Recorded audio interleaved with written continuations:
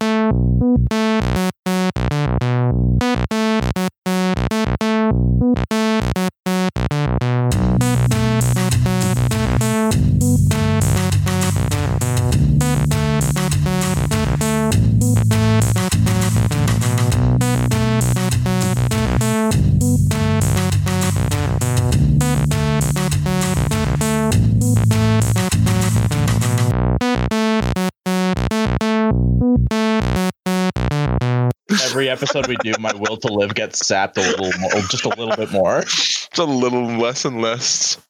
Stefan, lead us in. Welcome back to Sequel Decay, where our intros just keep getting better and better.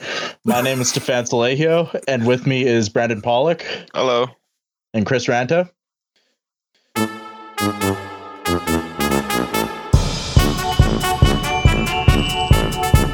Chris, I fucking hate you. Just say hi. Oh, sorry. I had a dementia episode there. Hello. And making his triumphant return from our Star Wars episode is special guest Corbin Stewart. Say hi, Corbin. Hey, what are we doing here? Oh, yeah. I forgot to mention. Great to be back. I found Corbin in my fucking suitcase when we moved to fucking New York. Just stuffed in like the side pocket of it. Like, hey, how you doing? I've been here for 3 years. Wait, is this a suitcase or a body bag? It's a suitcase. Today, we are not actually reviewing any movies because fuck movies. We are reviewing movies, you fucking idiot. Well, okay, but we're not doing like a franchise. I should say we're not reviewing a franchise. I'm an idiot. Now, yeah, you fucking nerd.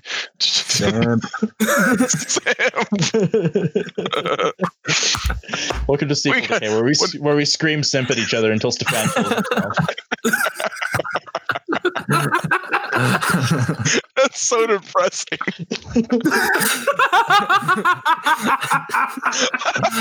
Discerning listeners may recall that we did in Chris, I think it was October of last year, we did kind of a catch up of all the movies we had seen in that year, and we just kind of talked about them all in that episode. Yeah, funny story about that. So Brandon bailed on us at the last minute for a Blair Witch episode that I told him I wasn't going to do a week in advance. So Stefan and I were panicking, going, oh, fuck, what can we do? And we only had a half an hour till we could record. And then we opened up by talking about the Banana Splits movie for what felt like 3 hours. So it was a productive time had by all. Good time had by all. But anyway, we're doing the same thing this year, this time about halfway through the year, because I guess this will be coming out kind of end of June. So yeah, we have Corbin here, which has definitely boosted our amount of movies we're going to talk about. And it's also boosted reviews. Yeah. Everyone just sit for Corbin. Please, God. Gas me up. At first, I thought you were going to say thanks for gaslighting me. Gaslight? Oh, bro. We'll be talking about gaslighting later, guys. Corbin, I've been meaning to ask this ever since I saw this on the list, but what the fuck is Butt Boy? Yeah, word. I kind of saw that real quick and I was like, huh? Oh my God. I had to review it for this guy I review movies for, and it was just so bad. It's about this guy who he develops an anal fixation, and then he just anything that he puts up in his butt goes to a warped dimension inside his ass, and it just gets stuck there forever. And it's so fucked up. He starts with he puts baby toys in it, and then he upgrades to putting children in his ass. What the fuck? Yeah, no, we should not talk about Butt Boy. Okay. That sounds... Here comes Butt Boy to the rescue. Oh, and there go all the kids. Okay. Oh, Just sits on all of them. Well, that sounds like the worst thing ever. Sounds terrible. Okay, so how we're gonna do this is like we're just gonna go around in a circle, I guess, and just talk about whatever movie comes to mind. Corbin, you're the guest of honor. Do you want to pick something and then we'll chat about it for a bit? So something, I don't know, somebody do something. Yeah, sure. We can start with. I'm assuming all you guys saw The Invisible Man. I did. I believe Chris did too. I did not. Well, at first I thought The Invisible Man was a sequel to the Pee Pee Poo Poo Man of sorts. the Bye Bye Man? Yes, I heard he's also called that. Pee Pee Poo Poo Man. You're like the main villain of a horror movie, and you create this for this whole time creating this name, this background for yourself, and someone comes around, hey, it's Mr. Poo Poo Pee Pee Man. I was like, fuck yes. Fucking amazing. Okay. Actually, that movie really turned me on. Anyway, what did you guys think of Invisible Man? Yeah. Serious thoughts, Corbin. Come on. Serious. I thought Elizabeth Moss was the best part of the movie. I thought the plot itself was okay. The big twist in the end, I thought that Elizabeth Moss just carried the whole movie on her shoulders. Plus, it's one of those movies where you always go and the crowd is packed and it's a bunch of like screaming teenage girls who a Blumhouse movie. Every single jump scare just start yelling. So I think it just makes the theater experience so much worse. I just want to say outright, Corbin's been death glaring me as soon as he started talking about teenage girls. That's a lie. Because as we all know, Chris, you are a teenage girl. I think for saving that, because I know the FBI is listening. Based on Corbin's experience, I'm assuming this is a movie where my experience is greatly helped by just watching it on YouTube. Yeah, no, I watch it at home, so yeah, I think it would be way better watching it at home. Yeah, in the theater. It sounds like I liked it more than you, anyway. I think I basically agree that like Elizabeth Moss basically carries it. As for like the themes of itself, like it's clearly going for kind of like an allegory on abuse and the psychological effect that gaslighting can have on somebody. I think mostly it works, but like there are some parts where like, and I'm gonna kind of tiptoe around it, but like if somebody does say that, like, because she tells people that there's like an invisible person stalking her, and they're kind of presented as being wrong to be skeptical about that, whereas like obviously you should believe people who suffer abuse, but like if a person does say that like somebody's invisible and is stalking them, you're probably right to. It would probably be irresponsible to enable that. So I think at that point the allegory kind of doesn't work as smoothly as they would like, but mostly I think it was pretty good. Chris? Okay, so I liked it more than both of you. Holy shit. Okay, I wasn't expecting that. I did like it. I just it's not one of my favorites of the year thus far. But anyway, yeah, Chris, go ahead. So I watched it at home last night. I think the allegory works really well. I mean, if we start getting into the minutia of it, like, oh, well, she's saying there's an invisible man. I don't necessarily think that's the point. No, I agree. That's not really the point. It's a nitpick on my part, but it's just something I observed. But I'm basically with you guys that Elizabeth Moss carries the entire fucking movie. It's really well written too for a movie about a woman's struggles through dealing with an abusive relationship, just considering it's written by a man. Leigh Whannell, no less. Did Leigh Whannell write it, or did he just direct it? He wrote and directed it. Okay.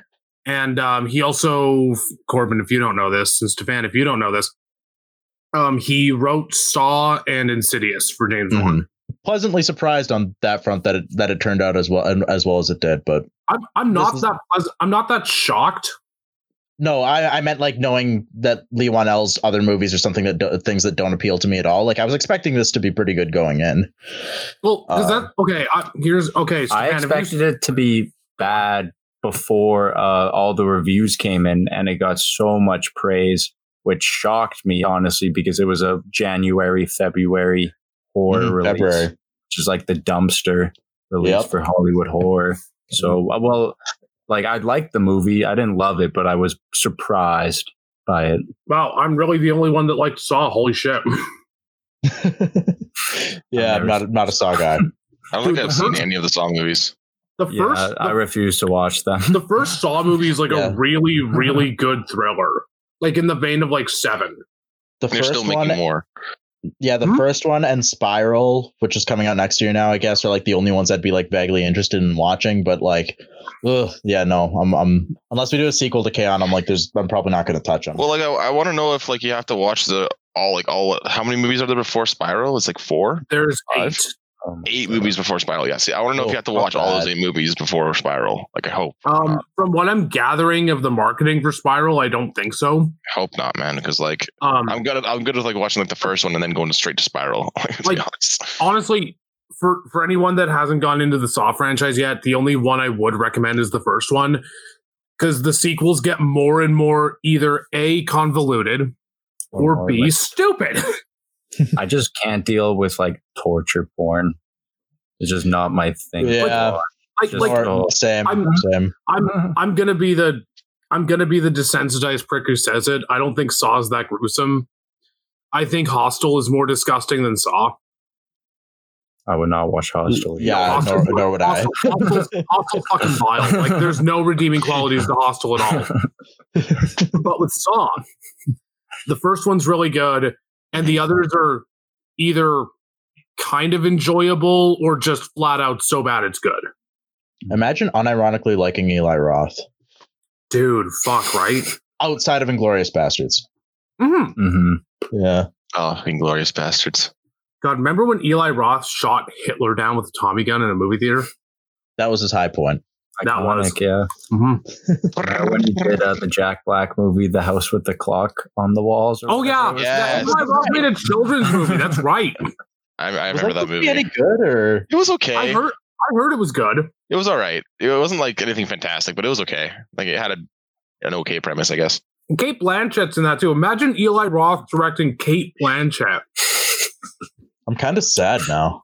It's a really good sign that we were talking about Invisible Man, and then half of that time was spent talking about Eli Roth. Anyway, back to the movie. Yeah, it's weirdly enough, I kind of find myself at a loss for what else to say about it. I thought the whatever effects they used to convey like the Invisible Man were really cool. It was really well directed. I think at times it like was, at least for me, like it relied a bit too much on like, you know, jump scares. And I know there's a good time to use jump scares, but like I just don't like them generally because I don't like having my adrenaline spike. Okay. And I guess this is where, because there's like maybe 2 or 3 jump scares in the whole There's 2 or movie. 3, but they're very conventional ones. And I think they work because of how they're placed. Like you said, like there's a time and place for jump scares, and I think they work really well in this. The jump scare that does work in it is when she's in the attic. Yes, that one's cool. That one's cool. That one's really great. That's a good scene. So I'm assuming all 3 of us recommend it at least somewhat.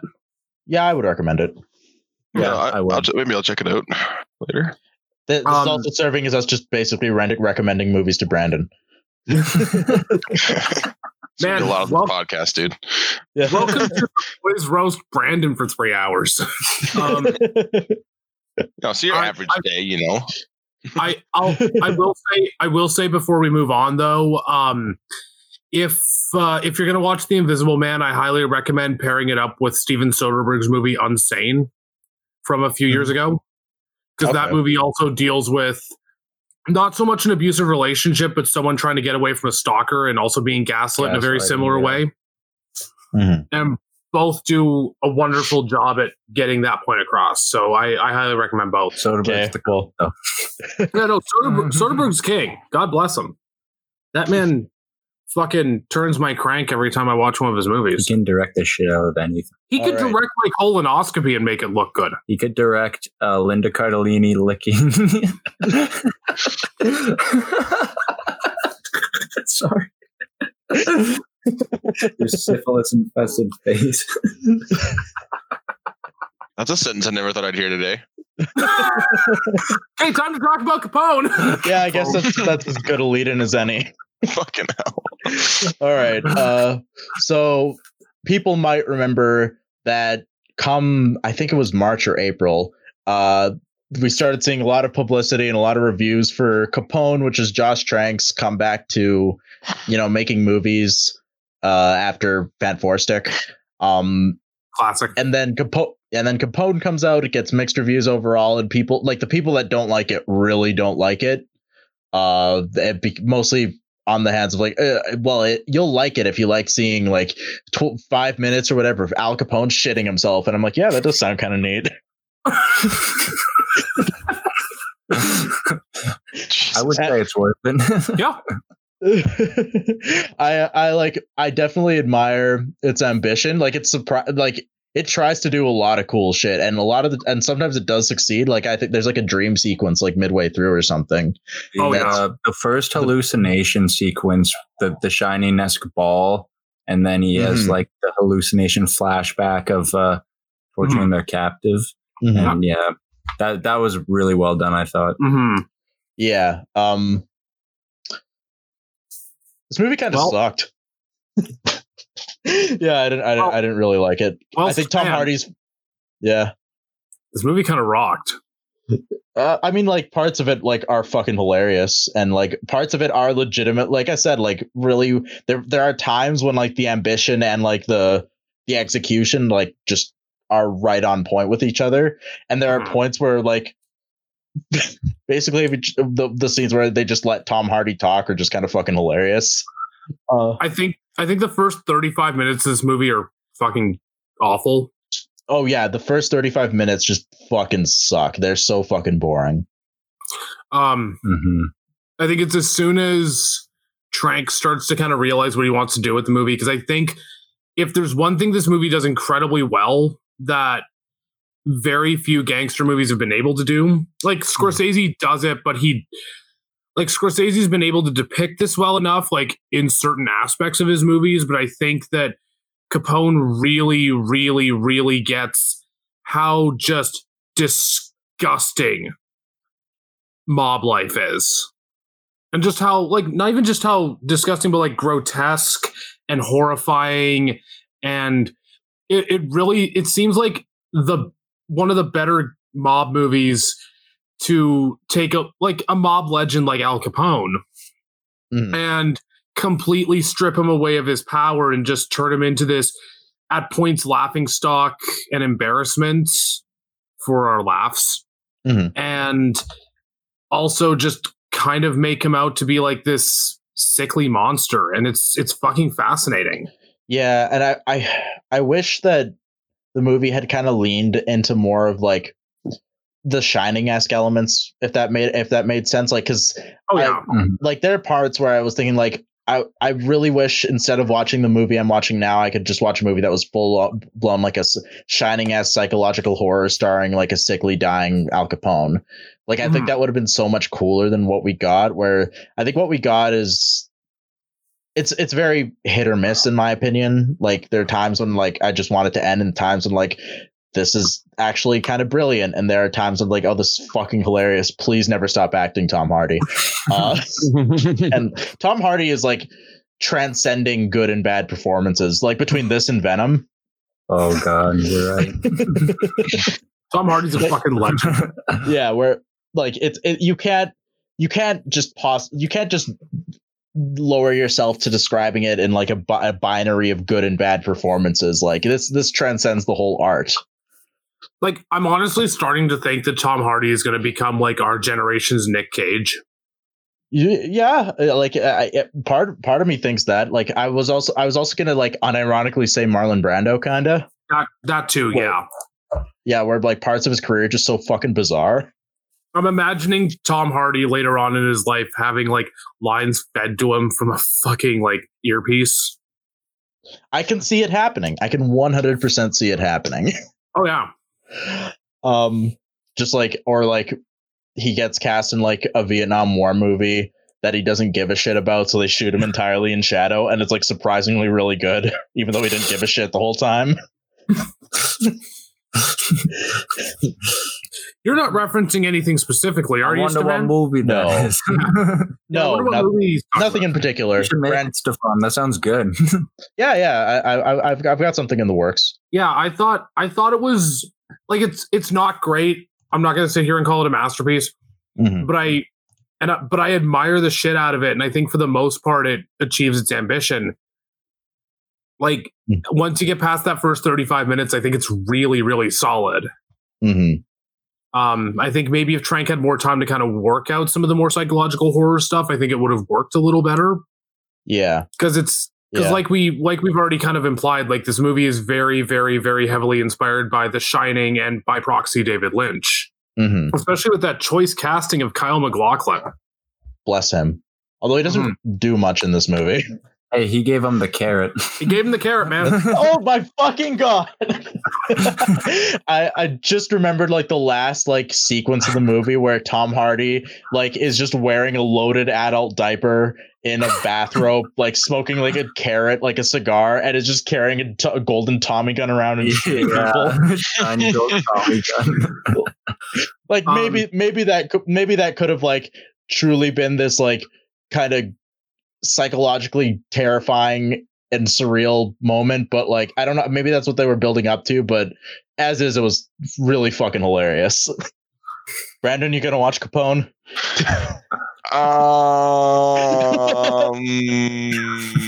Sounds about right. Or do you remember when Capone and Matt Dillon explained the plot of Wizard of Oz to each other? Yes! Oh my fuck! I looked right at Corbin as that was happening. I said, "That's Stefan and I." Or when Capone's going fishing, tries to catch an alligator, calls him a bum, and shoots him. Oh my Or- gosh! No, the best part was when fucking Al Capone is visited by Matt Dillon, and he like cuts his fucking eyeballs out God. Oh god, that was gross. for no reason. Jesus. Yeah, no, it's really cool. All right, we got to move along. Let's just give our final recommendations on Capone. Chris, do you recommend it? I liked it. I'll take that as a yes. Corbin? I enjoyed it. It's definitely worth for the memes. Good For for the him. lols. If you're into that. I agree it's worth it for the memes. Just I'm gonna go middle of the road though, just because of like if nothing we've said appeals to you, like there's probably nothing here for you. Like Oh yeah, like yeah, like this is for people who are like me, and when they read all the reviews, went, "Oh shit, I'm in." yeah. Let's go. Brandon, why don't you pick something? Oh God. Okay. Stefan, or no, sorry, Corbin. You seen Extraction with Chris Hemsworth? Chris It's a new, yeah, Netflix I film. did. Oh, I forgot to put that on my list, but yeah, I did watch that. Yeah. What did you think of that? Because I thought it was not too fucking bad, to be honest. I was not the biggest fan of it. There's the one scene that looks like one take in the middle. Yeah, I know what you're talking about. The action scene. That's like, It was like 10-15 minutes. I thought that was really well directed and well done, well edited. But other than that, the story was just so bland to me. It was just Chris Hemsworth being an action hero. yeah, like one of his another typical role of his. Yeah, I can agree with that. But that one scene though was, or that 15 minutes of just straight action with nothing, like no stopping or anything, straight, no cuts even either. Mm-hmm. I thought that was fantastic. I wish they did that throughout the whole movie. Yeah. What I didn't like though was how they tried to force. It was like the drug dealer's son's bodyguard. They tried to force his like character arc into there, and they had something going, and then they just completely abandoned it, and then it was just never brought up again. Well, yeah, they try to make you feel for him, and it's just like there's not enough there to care about two protagonists. Mm-hmm. You know what I mean? Like, you can follow Chris Hemsworth and he's doing his stuff because he's a war veteran or whatever. But Mm-hmm. I don't know. I found it really hard to sympathize with his bodyguard. I felt the script because I think it was written by one of the Russo brothers. I think it was both of them actually. Both of them, yeah. I think they produced it or directed it or something. Oh, okay, yeah. I think it was just like the Russo brothers just thinking that they, after Endgame, like they're unstoppable and can make any kind of action movie they want. Yeah, like it's not the worst movie I've seen, but I definitely agree with you that the story is just kind of. Yeah. Oh, okay. But this guy, actually, the best part in that movie is how Chris Hemsworth, his character, is named Tyler Rake, and then he kills a guy with a rake. That was pretty sick. pretty good. It's based on, I think, a graphic novel that's co-written by Joe Russo.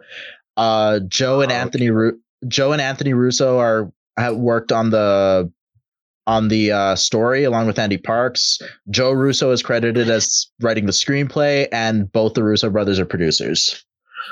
Aren't the Russo brothers those guys who directed that paintball episode of Community? That's the one. But Yeah.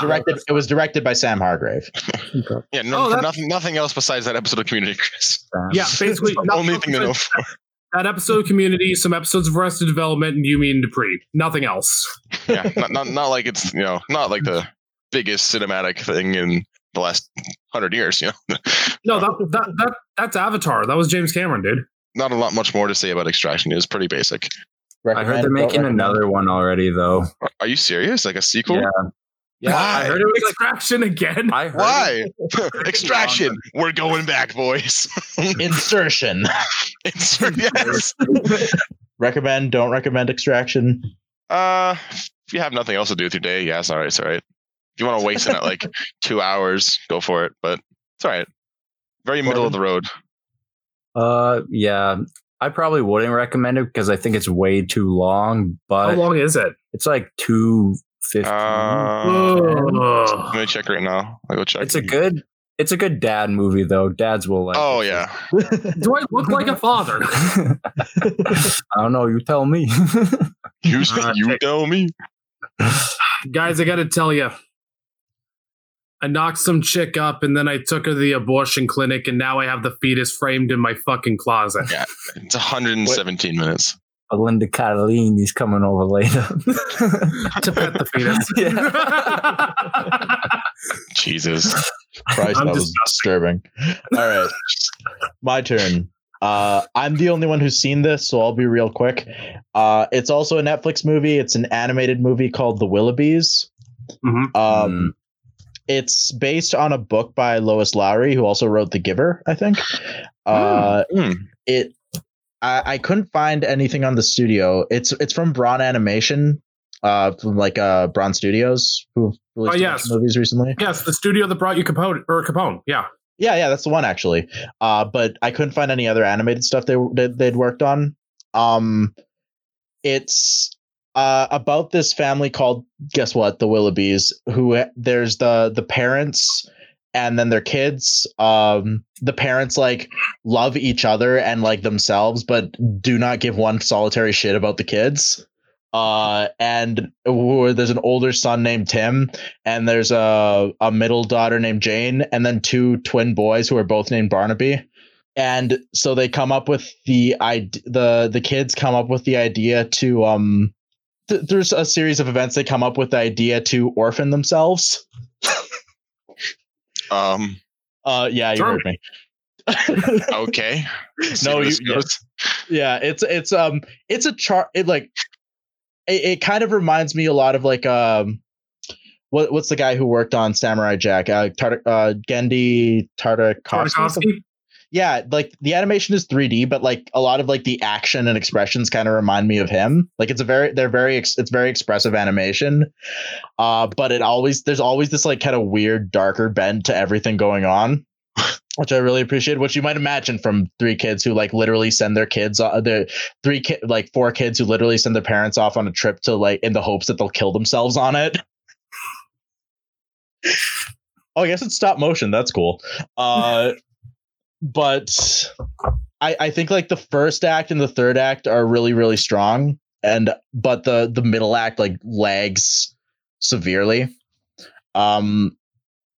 but I did like it more than I thought it would, especially because like a lot of modern animation stuff from stuff like Illumination, who I was actually pretty sure had done it until I actually started watching it. Like I think a lot of that stuff, like kind of, I really hate that animation style, but you know, this was a pleasant surprise, so I would recommend it. If you, especially if like you're a fan of something like Invader Zim. It doesn't get nearly as dark as that, but you know, it's got a bit of an edge to it. Ricky Gervais is in it, unfortunately, but like other than that, like, and the pacing in the middle, like it's pretty good. So yeah, I would recommend it. Who wants to go next? Corbin, you're next. My turn. You're next. Why don't we just dive right into Olive Garden, the commercial? Sonic the Hedgehog. Woo! Sonic the Hedgehog. Olive Garden, the commercial. Sonic the Hedgehog. Hold on. Okay. Sonic the Hedgehog. Ever wonder Chris? where your tax dollars are going? Nope. It's still the best line in the movie. That was the best line in the fucking movie. It's between that or that scene where James Marsden, the cop, seriously says, "Well, time to abuse the powers entrusted to me."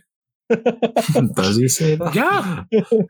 And then like that scene's actually like really funny, even aside from that, where they like stuff Sonic in a gym bag and carry him up to the top of the building, and like he starts like whining about it, so they think they have a kid in there. That was actually really funny. That was a really funny scene. Okay, I think before we talk about the movie, we have to kind of talk about everything that came before it. Yeah. Where Sonic the Hedgehog being this kind of cursed ass video game franchise that like nothing can go right for it. For some reason, like when Sonic is like kind of a joke, they still get the movie greenlit. Somehow. It's a Christmas. I guess Sonic Mania helped, but I don't know. And then the marketing comes out and he looks fucking horrifying. Just awful. Just a monstrosity. And then they did the whole thing where they redid all the animation, and apparently, thank God, they didn't actually abuse any animators when they did so. So good on whoever Good on them. produced the movie. And then the movie comes out and it's surprisingly not terrible. It's pretty fine. It's fine. Well said. It's a fine movie. It's fun. It's I definitely liked it. It's this year's Detective Pikachu, I think.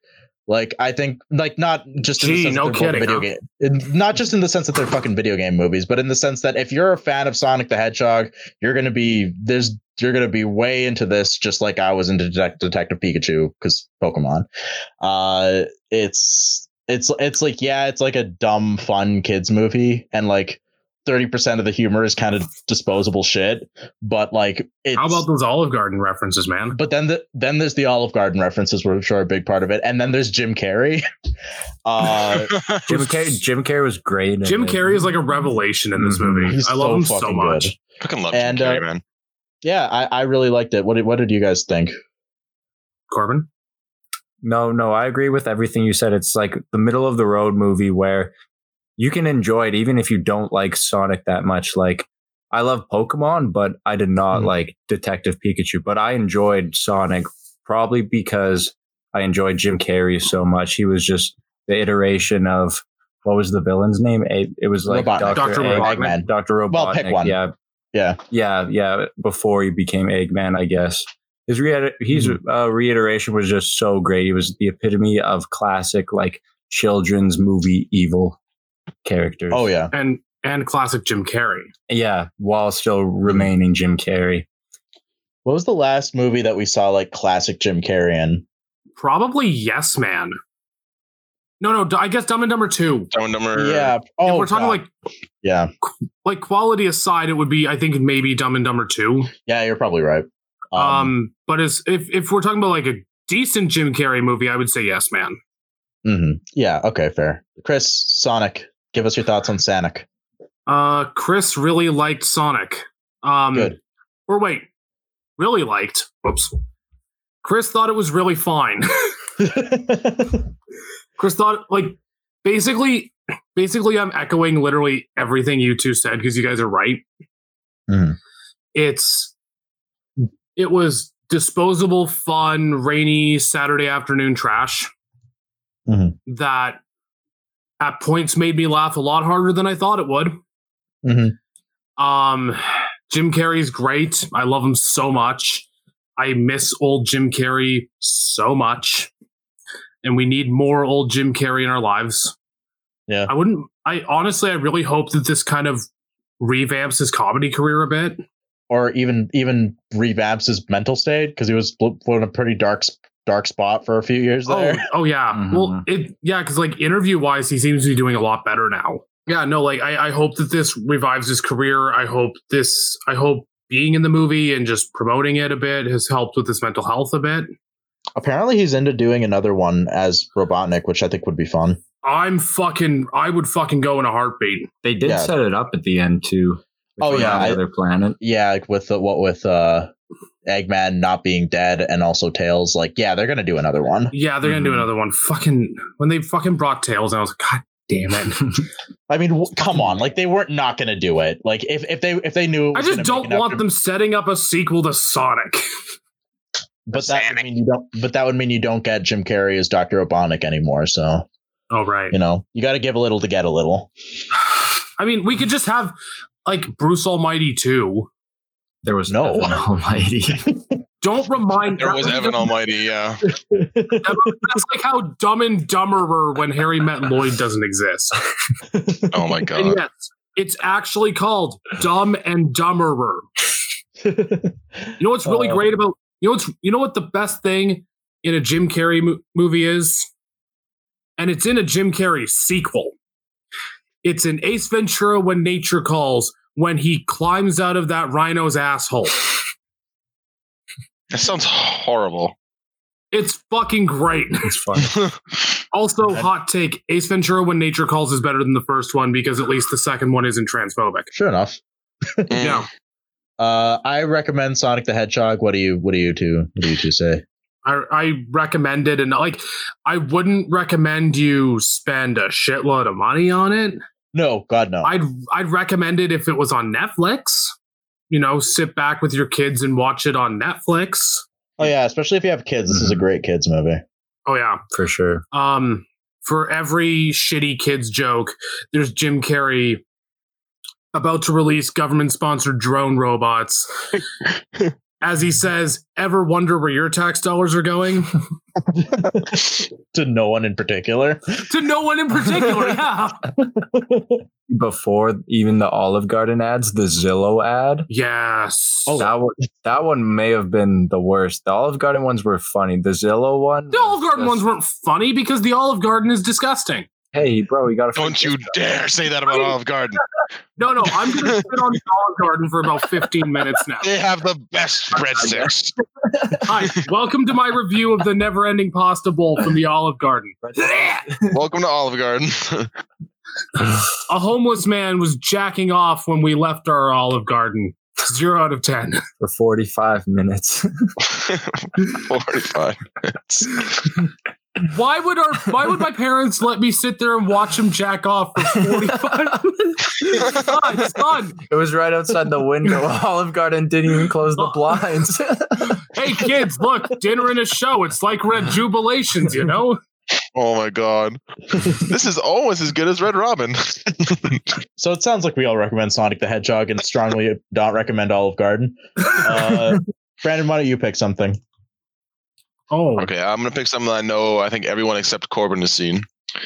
Fantasy Island. Okay. Fuck that. Let's talk about this train wreck of a fucking Blumhouse movie. Well, oh I think we my should, god. No, I think we should start to a simpler time in February before the pandemic hit. Brandon phones me one day and he goes, "Hey, you want to come see a movie?" "Sure, what do you want to go see?" How about Fantasy Island?" "Nope." "Fantasy Island?" "Nope." "Come on, Birds of Prey. I will only watch Birds of Prey with you." Fuck you. Hangs up, goes to see Birds of Prey without me regardless. Fast forward about a week later, I'm on vacation. I get a phone call from Brandon on my vacation. And because I'm not home to babysit you fucking jackasses, you both went and saw Fantasy Island. Look, we weren't. We would have had to wait 4 hours to catch the showing of Sonic the Hedgehog. And yes, in retrospect, we should have just done that. Listen, man, the baby gate was open when I tried to leave. So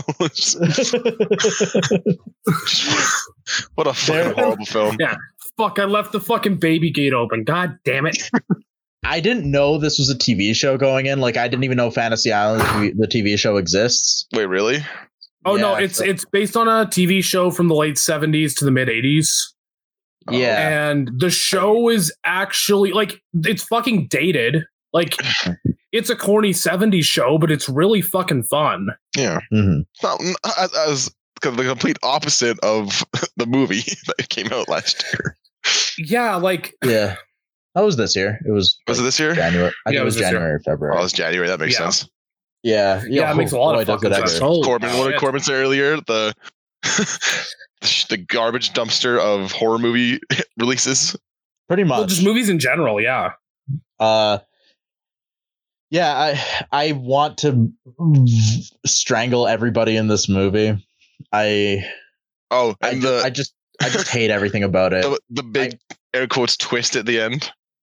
There was like 3 twists in the space of like 5 minutes, and I can't remember a single goddamn one. The only one I remember is the girl. You guys took away my hot date, so I brought you all to this fucking sketchy island with Michael Pena. You're all gonna fucking die. He was in a Marvel movie. Did you know that? You made fun of me. You bullied me in high school, so now I'm gonna kill everybody you love. Shit. Okay.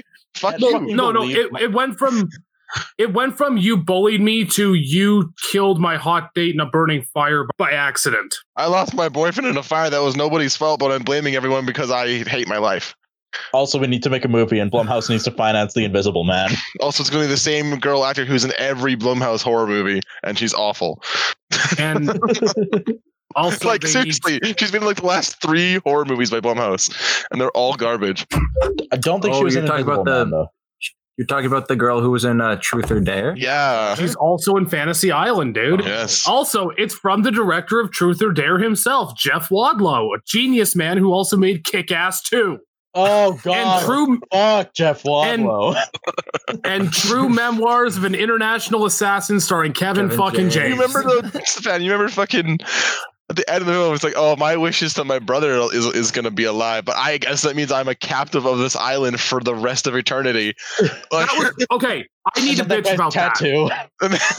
I need to bitch about that. So, fucking Jesus. Okay, I don't have much of an emotional attachment to fucking Fantasy Island here, but Jesus Christ, the way that anybody born after the 70s. nor does anyone born during the 70s, but here nor there. The fact that they just said, yeah, we're going to introduce tattoo into the sequel bait tattoo by just having one of the douchiest characters in the movie have a tattoo that says tattoo on his fucking collarbone. Dude, like you and Stefan both realize that Tattoo is an actual character on the show, right? Yep. Is he actually? Yes. Yeah. Oh, I hate my life. Is the plot they go to this island and they die? Yep. Okay, so we got to explain it. Corbin went to go vape some sick clouds, so we got to fill him in. Corbin is a precious little boy who doesn't need to subject himself to the shit show that is Fantasy Island. It's okay, big guy. We're going to explain it to you. So Fantasy Island was a show from the 70s. Hey, big guy, sun's getting real low. For God's sake, let me finish. So Fantasy Island. Okay, one more time. So I'm going to kill you, Brandon. You feel my pain. So Fantasy Island was fucking Christ. Laugh one more time. So Fantasy Island was a show from the late 70s until about the early mid 80s, and it focused on various people because it was like a semi-anthology show. Like there would be like 2 or 3 different stories going on in each episode. And so like the general premise was these people would go to this island run by this like very mysterious but enigmatic billionaire named Mr. Rourke. And he had an assistant who was this little person named Tattoo.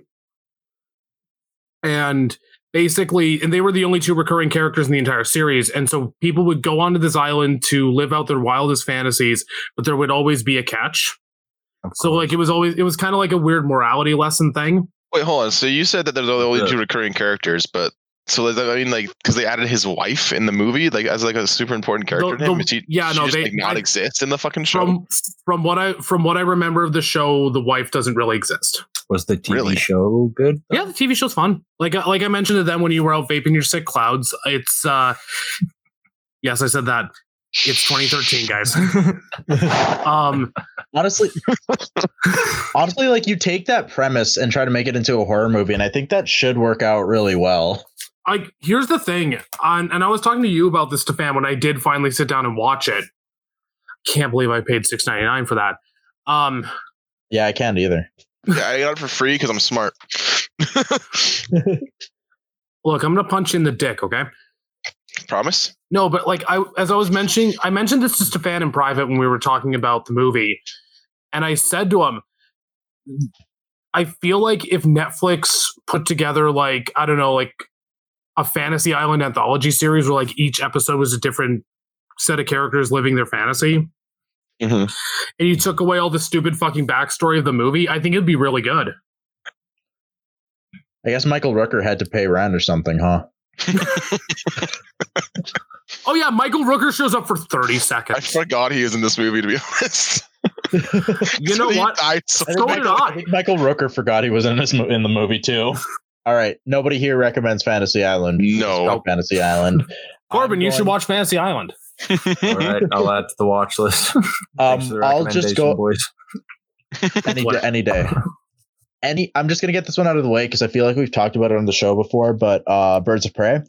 You know, the movie I would have rather Brandon see instead of Fantasy Island, and then decide to go see it. And yeah, and you didn't call me, you dick.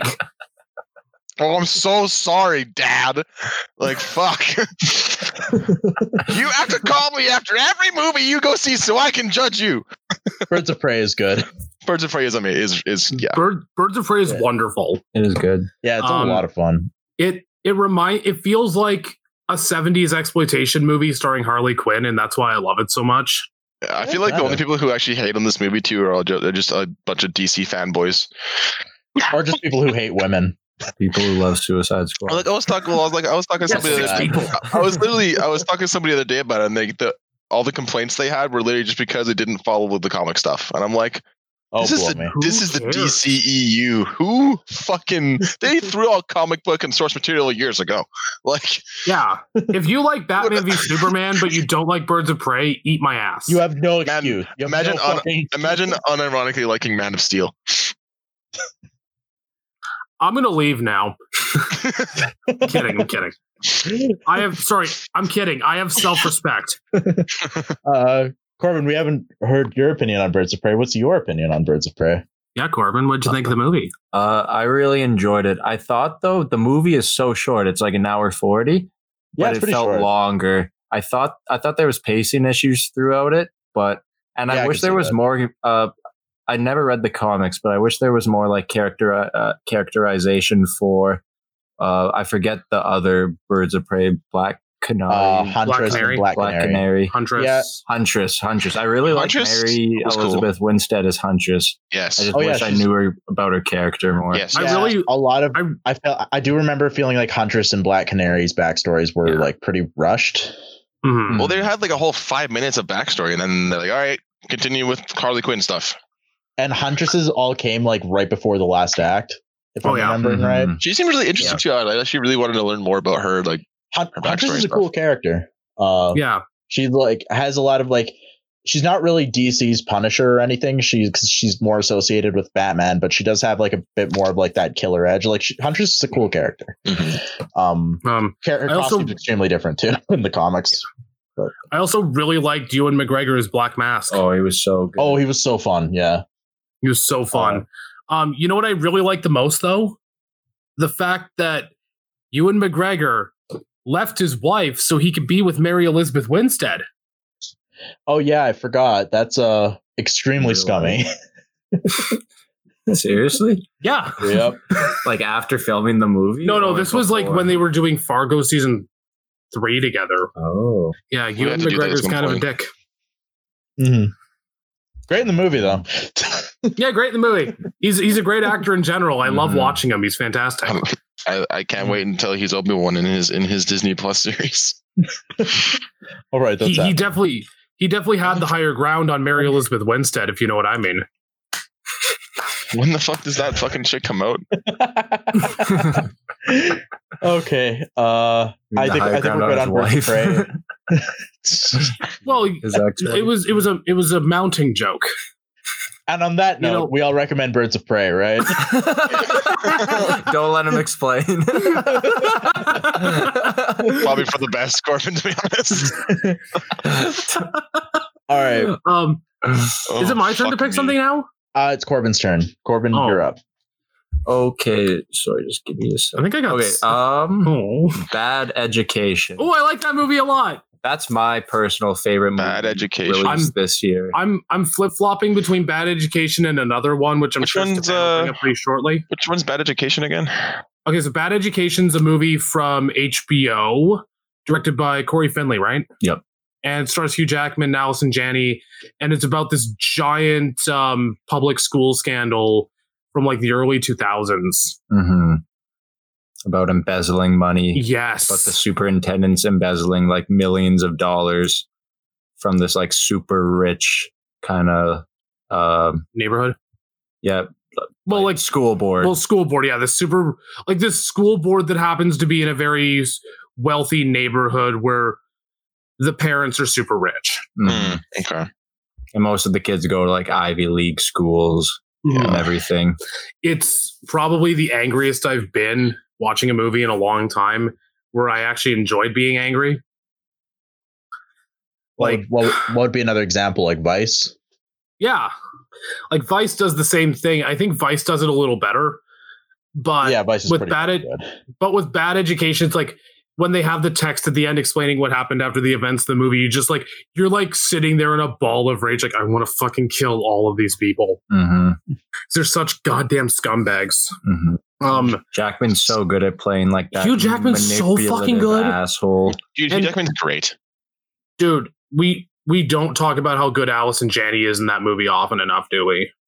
She was really. I can't believe that movie. I can't believe Janney film fucking rules. I can't believe film Twitter just slept on her performance, man. Mhm. Fucking horseshit. I can't believe it just said film Twitter unironically. Yeah, if there's one person we expect to be like in the like have their finger on the pulse of popular consciousness, it's fucking film Twitter. Ah, yes. Yes, the fan. You know how the system works. Yes, film Twitter, the same group of people that tried to cancel Once Upon a Time in Hollywood before it even fucking came out. The same group of people that like literally want to litigate whether or not Tarantino is canceled like every fucking other week. Film Twitter, it's like K-pop. It's just full of stans. Yeah. Honestly, yeah. Honestly, like K-pop, I've come around on this. K-pop stands are way cooler than film Twitter. Oh, absolutely. They shut down the Dallas PD. Yeah. The Video Force or whatever it was called. And what the fuck did film Twitter do? Something about the phrase Dallas about PD Tarantino. Video Force sounds funny to me. Sounds like the TV show. Imagine like a mall cop running around like a handheld like camcorder. Not just any mall cop, but Paul Blart. Paul Blart, yes, specifically Kevin James. Yeah, like honestly, like K-pop stands say all cops are bastards. Like film Twitter people like just argue about whether Birdman was good or not. Like honestly, K-pop stands like cool. Very cool. I feel like film Twitter is absolutely low key ruining my enjoyment of film sometimes. Like, remember when Portrait of a Lady on Fire came out, Corbin, and like everyone was debating whether that or Parasite was better, and it's like, just enjoy both, you fucking morons. Mm-hmm. But I gotta rank them. There has to be a winner. I'm just imagining like a bunch of white liberals like fucking masturbating and while ranking shit on Letterboxd. Just in a corner with like and tweeting about it. corner of a room with a desk lamp on, just fucking all right. Here we go. I remember Here are my first time watches in January ranked. But the opening scene in Bad Education is Hugh Grant talking to himself Hugh Jackman. Hugh Jackman. Hugh Jackman talking to himself in the mirror, and in the background you hear somebody's voice, and it turns out it's Ray Romano's voice. Yes, and then it just it's going to be a great movie. Master Chief Ray Romano. Yes, I'm sold. Master Chief Ray Romano. I am sold on this already. You know what really fucking threw me off? When Ray Romano showed up in The Irishman.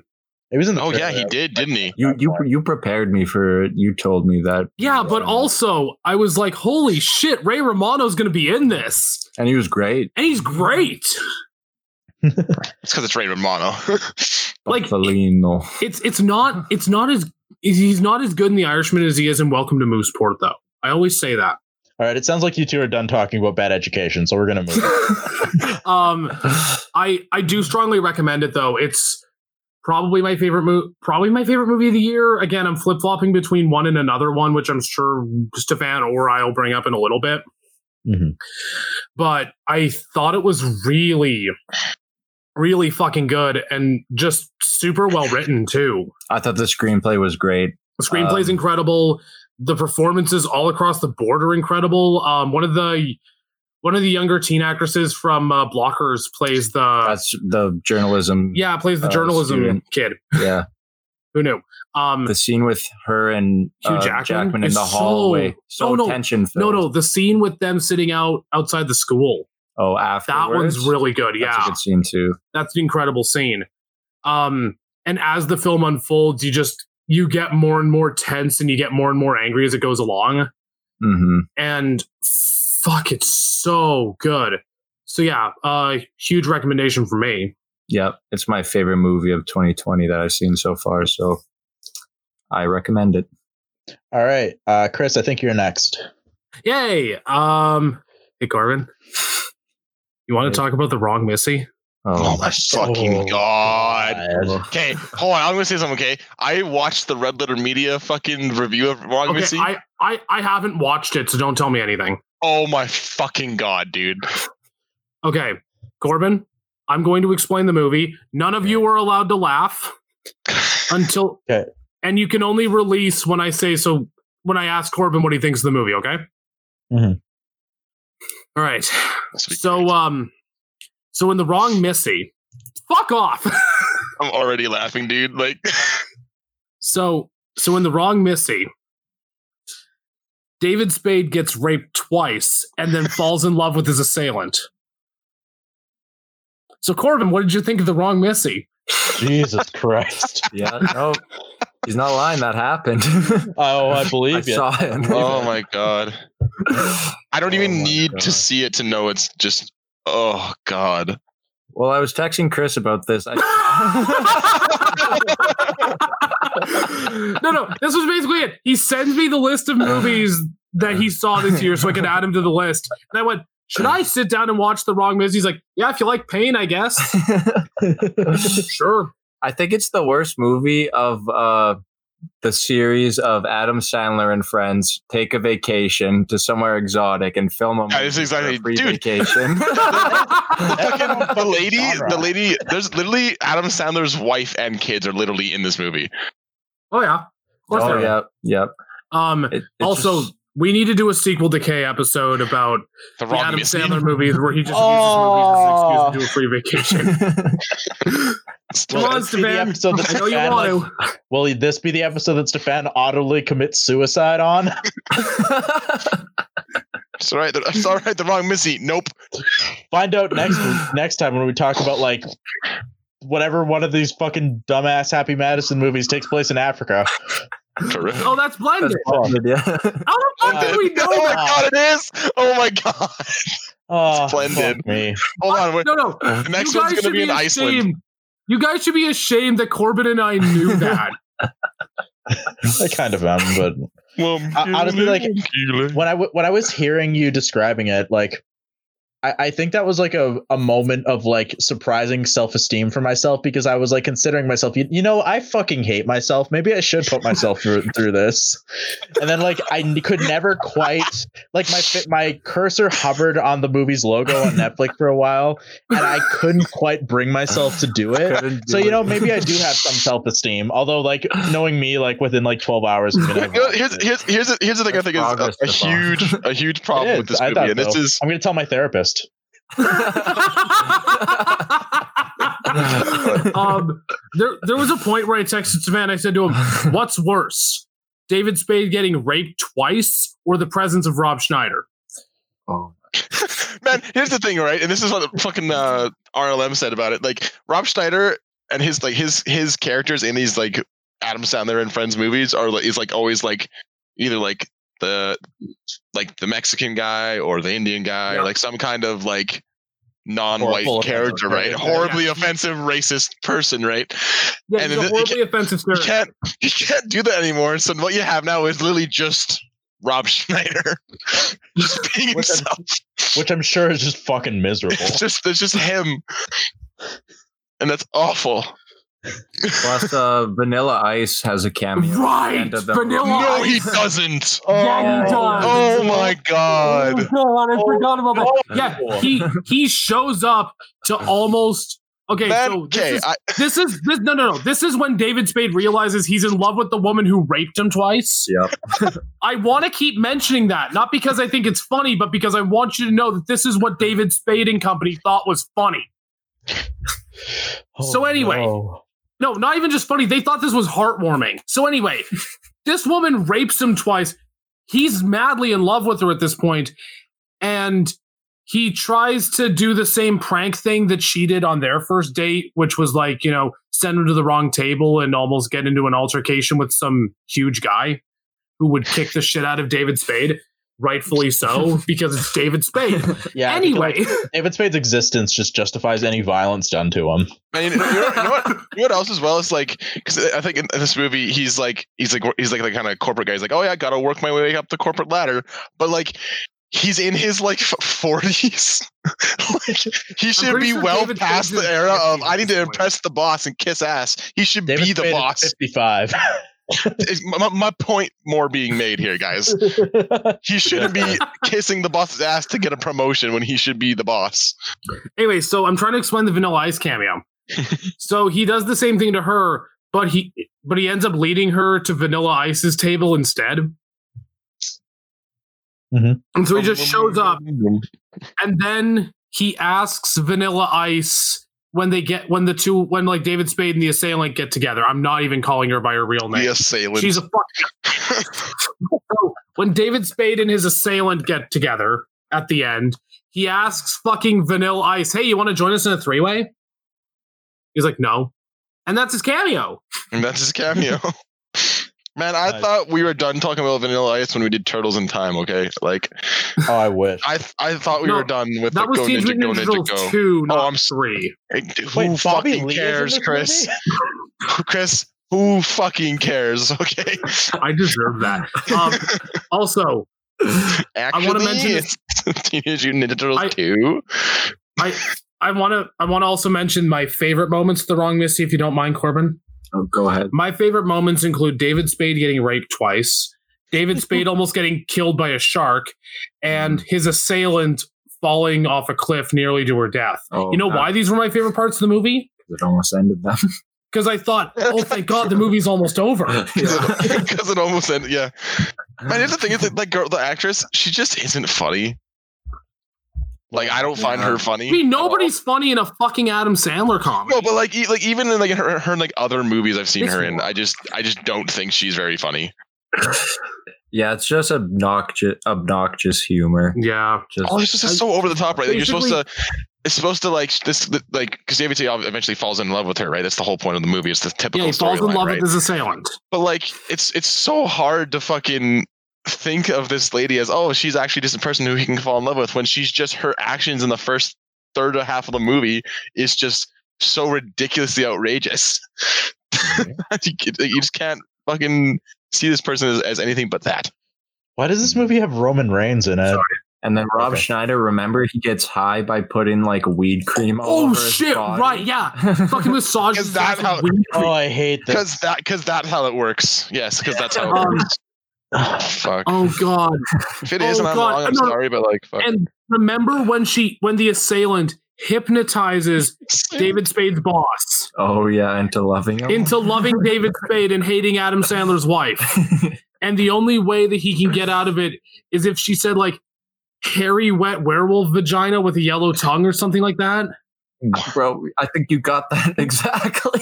Fuck! Where was yellow? Hang on, we need my to God. prep the movie now to make sure. No, All right, everyone go watch The Wrong Missy. You're done. No more Wrong Missy. We're moving on. Ask if we recommend it at least. Man, I Do can't you believe. recommend The Wrong Missy, Chris and Corbin? I don't know, Chris. Yes. I mean, I think it's a masterpiece. The right Missy in my heart. It's so bad that midway through the movie, my power went out because my TV was like, I'm fucking done with this shit. Even your internet provider is like, dude, what are you doing? Shaw's just like, are you fucking stupid? Who hacked your Netflix, you motherfucker? How many people are using your one account? All right, Brandon, you're next. Okay. I am going to now talk about something that you guys suggested I watch earlier today. What did Jack do? Yay! Yeah. Which was fucking fantastic. It is. All right, who wants to explain it? I'm not going to explain David Lynch stuff. Chris, I think you should explain David Lynch. Yeah. Was that really a fucking question, My Chris? bread and butter. Go off, King. Let's go. All right. So, in What Did Jack Do? David Lynch. I had no idea what was going on for the first like 5 minutes of that, by the way. I was like, what is happening? Actually, that should just be the plot right there. In What Did Jack Do? David Lynch. There you go. So, Stefan, what did you think of What Did Jack Do? So, in What Did Jack Do? David Lynch interrogates a talking monkey that's voiced by David Lynch? It's credited as Jack Cruz, but that sounds like David Lynch. That sounds like fucking David Lynch. Yeah. And he's interrogating him over the murder of a chicken. Oh, a chicken. Yep. This movie's fucking awesome. It's There's a musical 15 number. minutes. You forgot. there's Oh a my musical God. number. It's Yeah. so good. Brandon, this is your first David Lynch thing, right? I think so. What'd you think? Let us in on Okay, it. so here's the thing, right? I was watching this and I was like, okay, I have no idea what to expect. And then I saw the mouth of the monkey.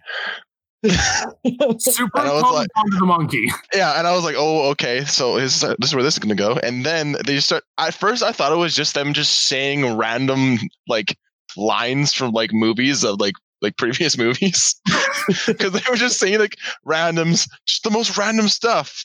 You know what? I can see that. And I was just like, oh god. And then it developed a plot about halfway through. And I was like, oh, okay, so he's having an affair with a chicken. And it's wrong because he's a monkey, I guess. It's an allegory for something. But doesn't it rule though? It's so good, dude. I had such a good time watching this. Best I movie was of just the year. like, so good. Best 17 minutes of my life. Oh, Corbin, you saw it, right? I saw it the first day it was released. I haven't watched it since. I don't have an opinion on it because I could not. I forgot about the whole chicken part. Honestly, all I know is that there's a monkey named Jack and David Lynch is in it. So that's all you really need to know. To be honest.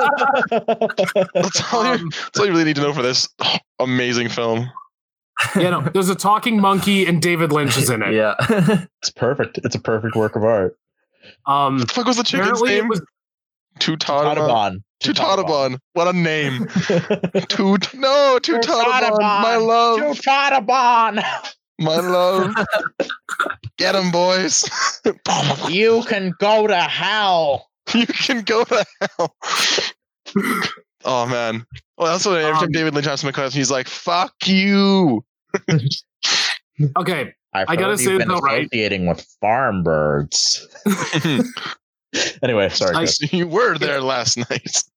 You know what the most fucked up thing about What Did Jack Do is? What? So I'm the resident David Lynch expert on the program. Mm-hmm. Yes. Stefan watched it before I did. Yep. That's it. That's the most Feel fucked that up shame. thing. It took me what, a month and a half to get around to it? Something like that. It rules.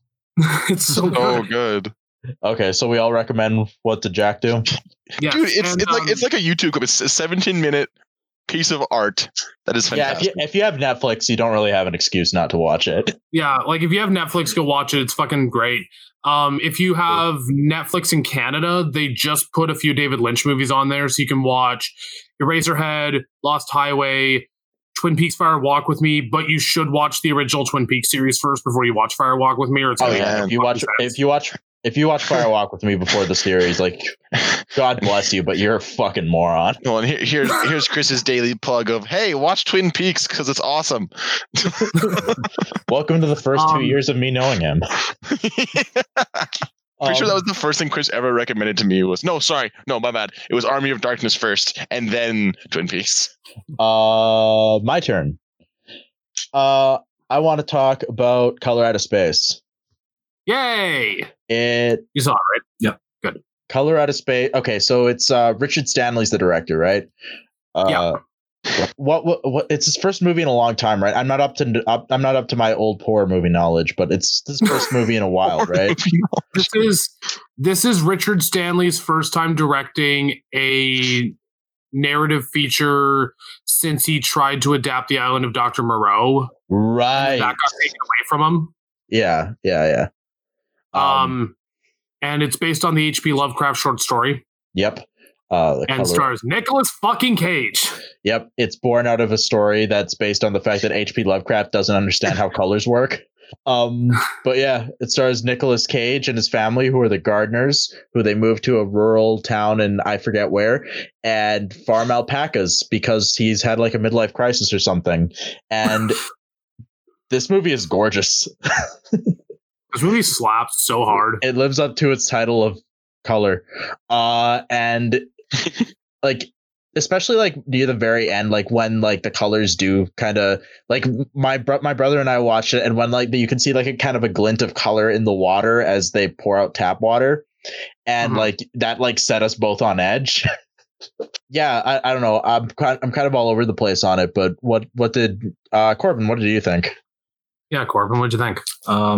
I don't know too much about Lovecraft, but I thought it was like in like perfect Gonzo Nick Cage Rage Cage performance inside like Nick Rage inside like a violent haze, like hallucinogenic nightmare. The only thing you should know about H.P. Lovecraft, by the way, is his cat's name.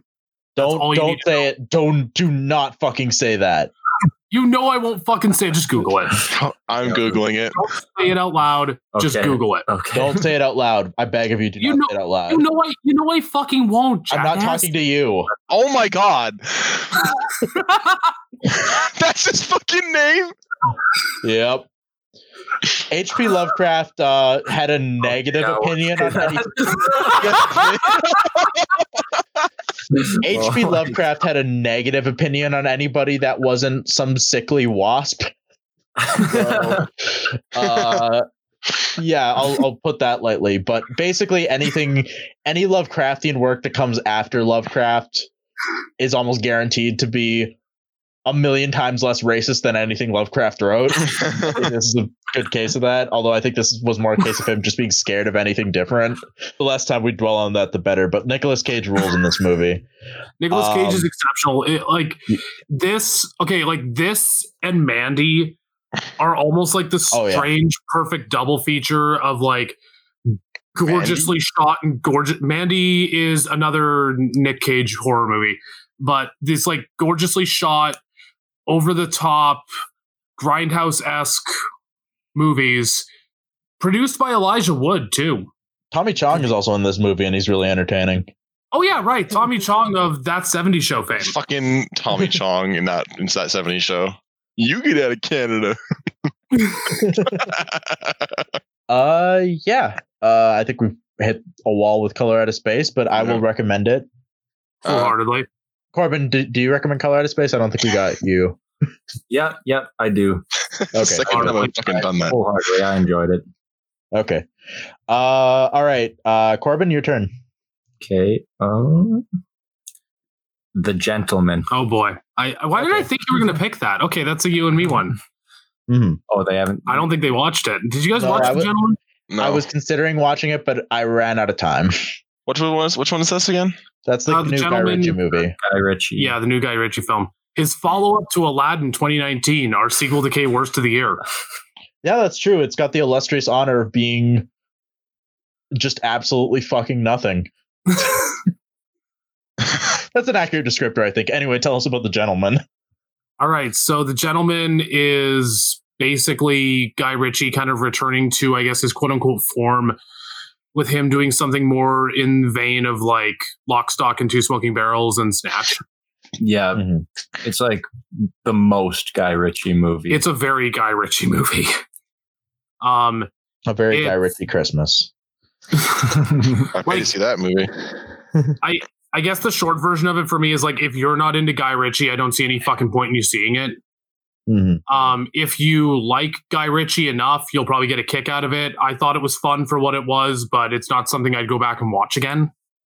You, Corbin? Did you watch it again? No, I wouldn't. It's just Guy Ritchie pretty much masturbating on the camera, showing what everything Guy Ritchie does. And there's so many kind of like backhand, offhand racism in the movie too. Yes. I said that way too enthusiastically, but I meant that more in like right. Yeah. It just felt like a mean-spirited movie. It feels... The thing with Guy Ritchie movies of the past is that I don't think what Guy Ritchie did in the past can be replicated now, and I think The Gentleman kind of proves that. Because I think Guy Ritchie's early works have always been kind of like these Cockney, cruel-spirited, like, just over-the-top gonzo films that, like, I had fun with parts of The Gentleman, and like most of it I did enjoy. But yeah, like the stuff that you mentioned, like there's a lot of like offhand racism in the movie, and it's just very... It's like, honestly, I think it's for people who really, really, really like Guy Ritchie. If you don't like Guy Ritchie, there's no point in you watching it. It was fine. Probably the best thing to come out of January, though. Yeah, I agree. I didn't think it was bad. I loved Hugh Grant. Hugh Grant is so fucking good. Him and Colin Farrell. Yep. And I feel like I'm missing someone else, but I know there was someone else in that movie I was like madly in love with. Jeremy Irons was great in it too. Main villain. Oh yeah. From Succession, Jeremy Irons. He was great, but yeah, I wouldn't recommend it unless you like Guy Ritchie. Yeah, like that's basically the best we can do. Okay. Chris, you are up. Oh boy. You know what? Fuck it. Stefan, we're going to talk about Come to Daddy. Yay! I love this movie. That movie's fucking great. Speaking of Elijah Wood, there he is. I'll give the quick plot summary without ruining anything. Elijah Wood visits his estranged dad. Shit goes down. Hilarity ensues. That's all you need to know. Pretty much. Go watch it. It's great. Go watch Elijah it.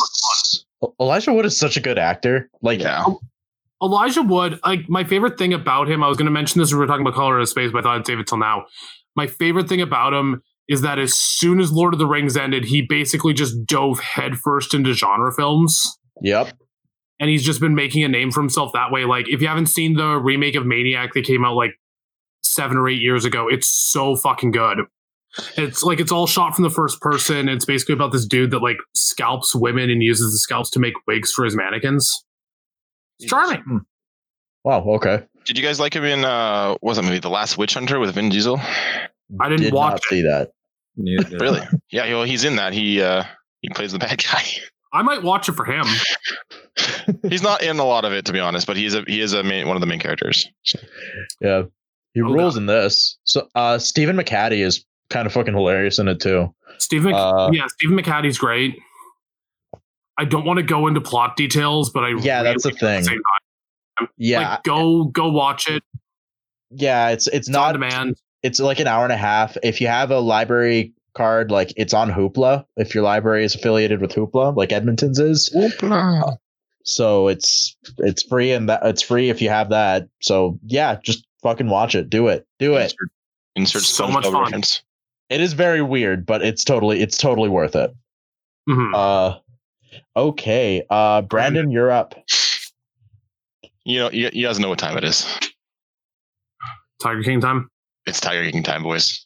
Fuck. Okay, I'm gonna go have a smoke. You guys have fun. Okay, so I'm pretty sure me and Corbin are the only ones who watched the entire series. Because you've seen the whole thing, right, Corbin? Yeah, I did. What did you think? 'Cause every person on that fucking show is horrible, except for like one or two people. They're all horrible people. Oh. Like I watched the whole thing, but by episode 4, I was getting sick of it. I just wanted to finish it because I was invested in. Yeah, same, dude. It took me like honestly, I think two and a half weeks to finish the entire thing, just because it was so hard to watch. Like they literally have a guy who is the epitome, or like, what is it? Apparently, the motivation behind Scarface. Oh yeah, that guy was probably the most like humanized character in the documentary. Even though he recounts in a time where he stood and watched some guy chop an FBI agent's head off with him. Exactly. And that guy seemed like the nicest guy on the show. Yeah. Which is the fuck thing. The serial killer or the Scarface-esque person is the nicest guy on that show. Yeah. Which is horrible. Just like Stefan, you said you were debating watching it, but that you didn't know about any like the animal cruelty stuff, right? So yeah, I really hate watching a lot of animal cruelty, which is like probably one of the reasons why I didn't watch a lot of horror movies until recently. Yeah, same. Well, and like there's not like any like hugely overly graphic animal violence, but like you definitely hear about it. Like there was one the Joel McHale episode that came out after the first 7. Mm-hmm. They do interviews with all the cast, and one of the cast was saying how one day this lady with her like really sick horse came and brought the horse to Joe and said, "Hey, can you take care of this? Can you give him a good life? You know, I can't take care of him anymore." And Joe's like, "Yeah, for sure, we'll take care of him. Don't you worry about it." And then as soon as the lady fucking leaves, just takes out his fucking pistol and shoots the horse in the head. Like, yeah. Instantly, he's just like, "Oh, we don't take care of garbage here," or some stupid fucking hick line like that. It's just like, Jesus Christ. Honestly, like, I don't think I would gain anything from watching that. Like, I get that it's kind of like watching a car crash in slow motion.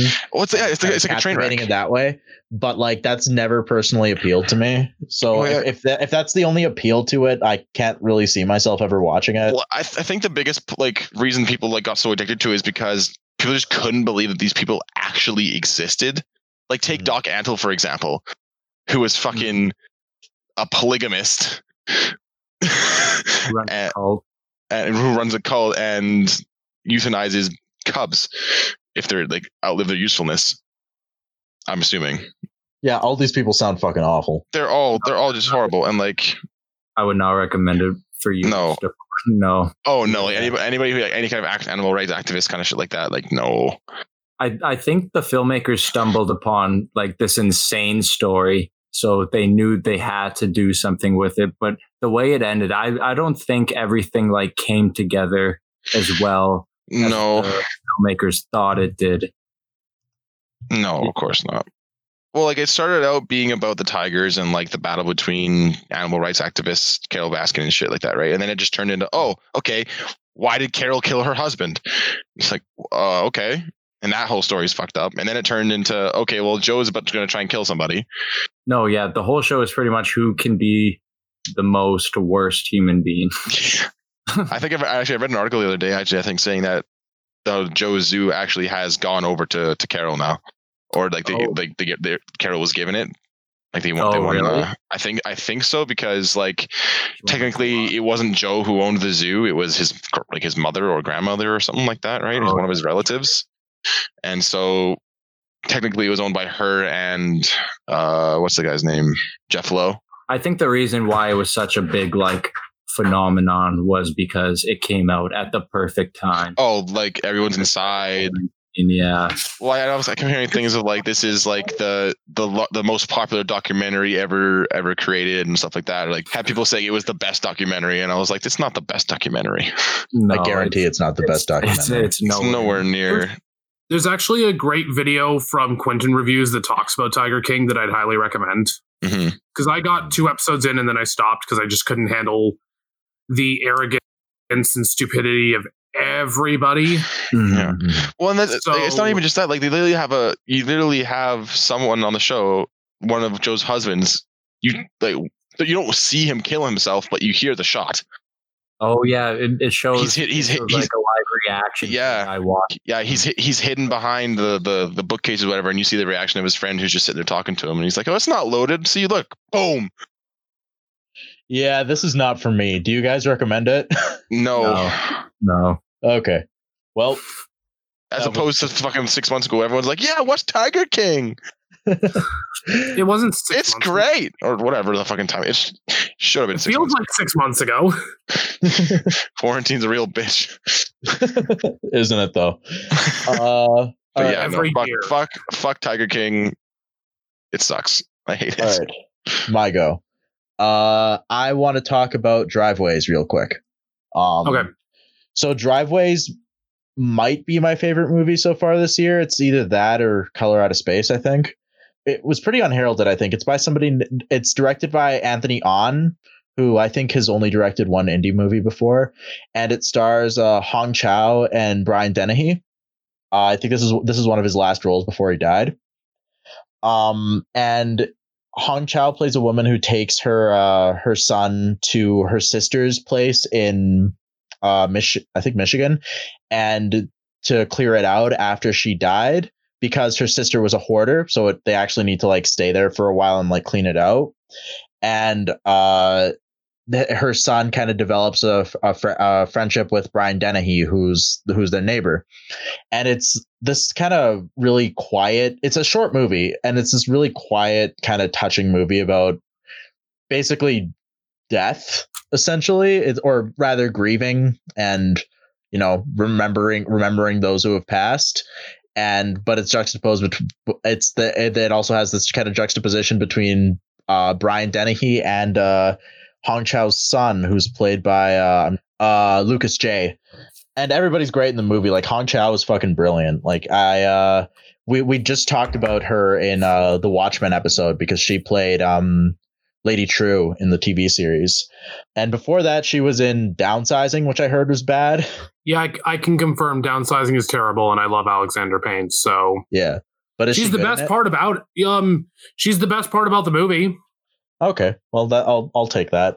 But yeah, she rules in the movie. Brian Dennehy is fucking great. Like a lot, there's parts of this movie that like came very close to like just they made me pretty emotional. Like especially anything related to Brian Dennehy. But yeah, I highly recommend it. It is also on Hoopla if you have access to that. So I would recommend it. It's only like an hour and 23 minutes. It doesn't sound like it got a lot of attention because I think it just came out at the Berlin International Film Festival and then Tribeca, and then kind of went under the radar. So if you're interested, like I highly recommend it. Yeah, Corbin, you're up next. Did you guys see the Lovebirds? I did. I did not. I thought it was like good. It was good. It was a good movie. Probably one of the smartest decisions they made was just putting it straight to Netflix.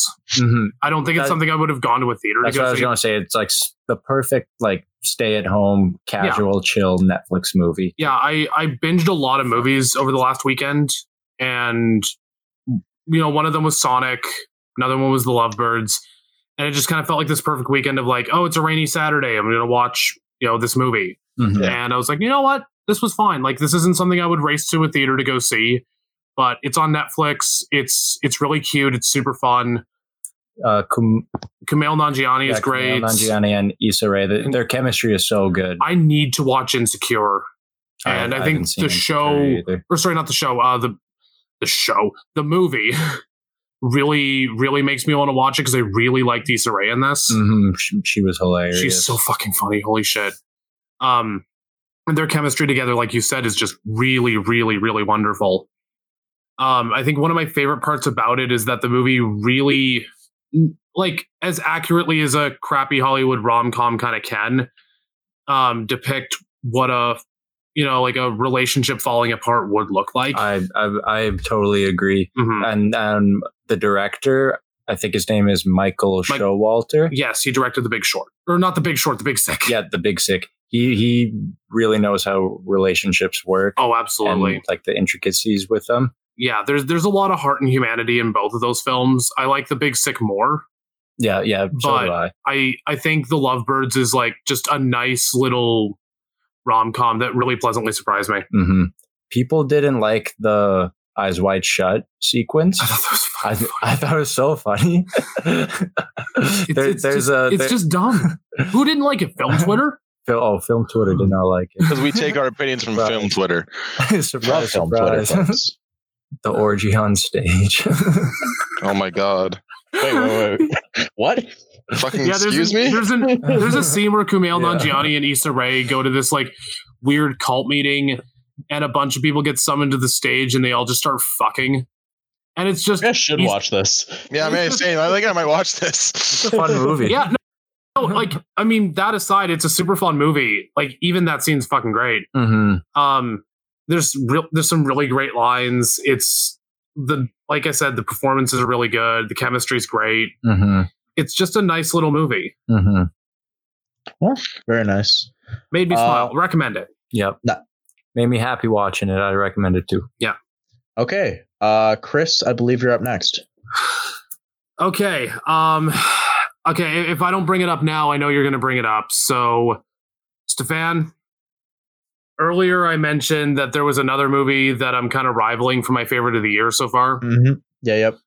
That would be Gretel and Hansel. Oh, fuck, it's so good. So, another fun story. Is this the one where with fucking Jeremy Renner?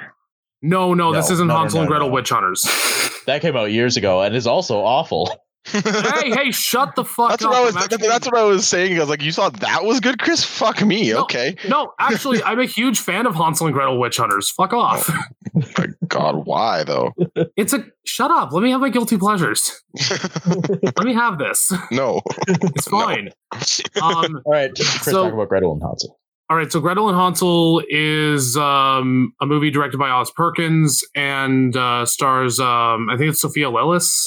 She was in both Yeah, of the she It was movies. Yeah, she was. I forget her character's name. The girl in the Beverly. movies. Yeah, Bev. Um, Oh yeah. and basically, Gretel and Hansel is a really short, actually. It's like 87 minutes long, but it's a dark, atmospheric, really creepy, kind of surreal, and at points super grotesque take on Hansel and Gretel. Mm-hmm. And I fucking loved every second of it. Yeah, Like I've never like immediately recommended a movie to Stefan so hard and so quickly in my life. Oh, it was right up my alley. Oh, yeah. It's got like a lot of kind of beautiful scenery to it to contrast with the really grotesque shit near the end. There's some points that really reminded me of like a Terrence Malick movie, especially with like a lot of the gorgeous cinematography with the voiceover narration. Mm-hmm, mm-hmm. Yes. Sophia Lillis is great in it, but I also really she's like wonderful. the woman who plays the witch. I'm gonna have to look up her name. Okay. I know she's a South African actress. Alice Craig. Yes, she's fantastic. She's fucking wonderful. There's a lot of commentary, like a lot of the commentary there is based on like kind of the concept of, I don't know, you can't give anything without having to, you can't get anything without having to give something in return. Mm-hmm. And I think there's a lot of kind of potential commentary on, I picked up some like subtle environmental themes there. Mm-hmm. And references. I thought there was kind of like a hint of commentary on. Well, actually, no, that's not really a hint. It's very much in the forefront. But there's a lot of comments on like the status of women. Absolutely. Yeah, I was gonna say that's like the big theme of the movie. Yeah, and how because a lot of that is like the witch trying to, quote unquote, empower Sophia Lillis, but it's done by basically turning herself into a monster. So I guess in that sense, there's a point to be analyzed there about how like empowering people is good, especially like people who have been traditionally shit upon, but not so much if you're like only empowering them so that they can in turn fuck over others. Yeah, I thought it was a great movie. It's a very short too. It did make back its budget, I think. So I think it did well enough. Yeah, like but it just kind of came out in January, and then it came out on video, and I remembered I'm like, oh shit, I actually kind of wanted to watch that. Yeah, and then I just threw it on, and within 10 minutes, I was texting Stefan like, you need to watch this as soon as you can. Yeah, I saw like the poster for it, like the poster where with Alice Krige like pulling the children's hair out of her mouth. And yeah, that's the Blu-ray cover too. Yeah, and I thought, this isn't really something I'm into. And then you texted me like, yeah, you need to watch this. And I just looked at the theatrical poster where it's just like the pyramid house. It's not a candy. Not a candy house in this. It's like an actual house. And I'm like, okay, yeah, this actually looks like something I'd be into. And I was very into it, and I would highly recommend it. Oh, so would I. Like, if it's not my favorite movie of the year, it's definitely my second favorite movie of the year. I love it so much.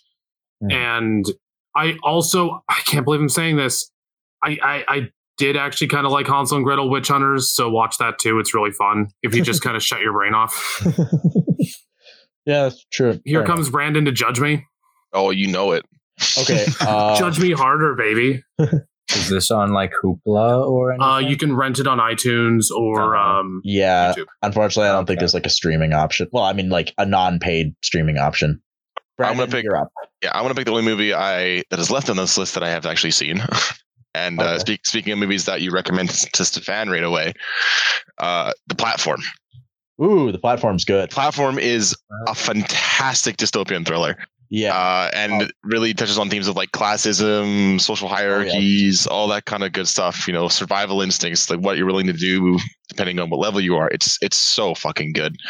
Oh yeah, like it carries the theme from last year of like movies like Parasite and Knives Out of like being very clearly about class. Yes.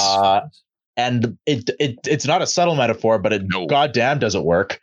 It's a lot more gruesome than I expected going in. Like spoiler alert, not really a spoiler. There is cannibalism. Yes. It's awesome. Multiple times actually. Man, sign me the fuck up, dude. Yeah, it's very grotesque. Someone's face gets shat on. It's a Capone. Tom Hardy just bursts in like all syphilitic, like. Well, I just think it's so cool because like a huge like I think like when it was during the trailer or something like that, like one of the lines is like there are only three kinds of people: those above, those below, and those you're with. Yeah, or something like along those lines. And it's very surreal when you kind of think of like if you think about society in that way, right? Like the 1% versus those who are in poverty or stuff like that, right? Because the people who you're living with, like your family, they're all going to be in the same kind of level as you, but like the 1% is going to be up and higher and treating you like shit. Lower class, people who don't have homes or stuff like that, they're going to be a little bit more radical in terms of what they're willing to do to survive. Yep.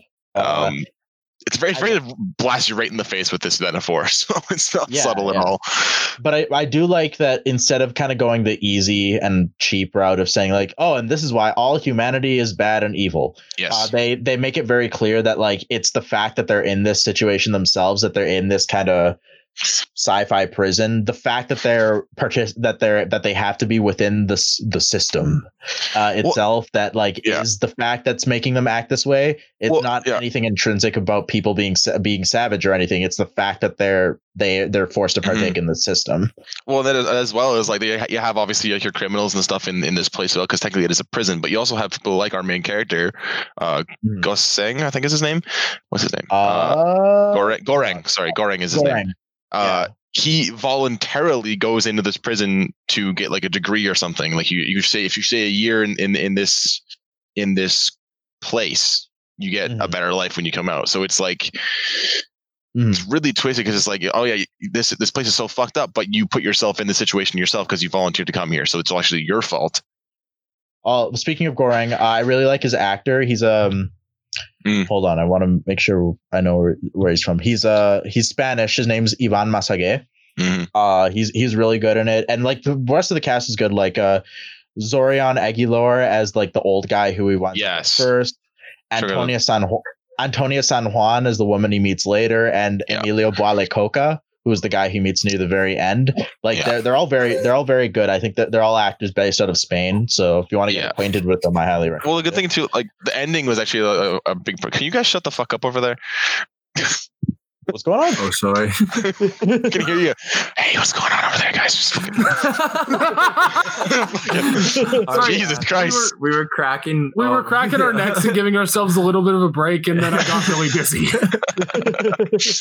No, but like, sorry. So the end of this movie is shut the fuck up, Chris.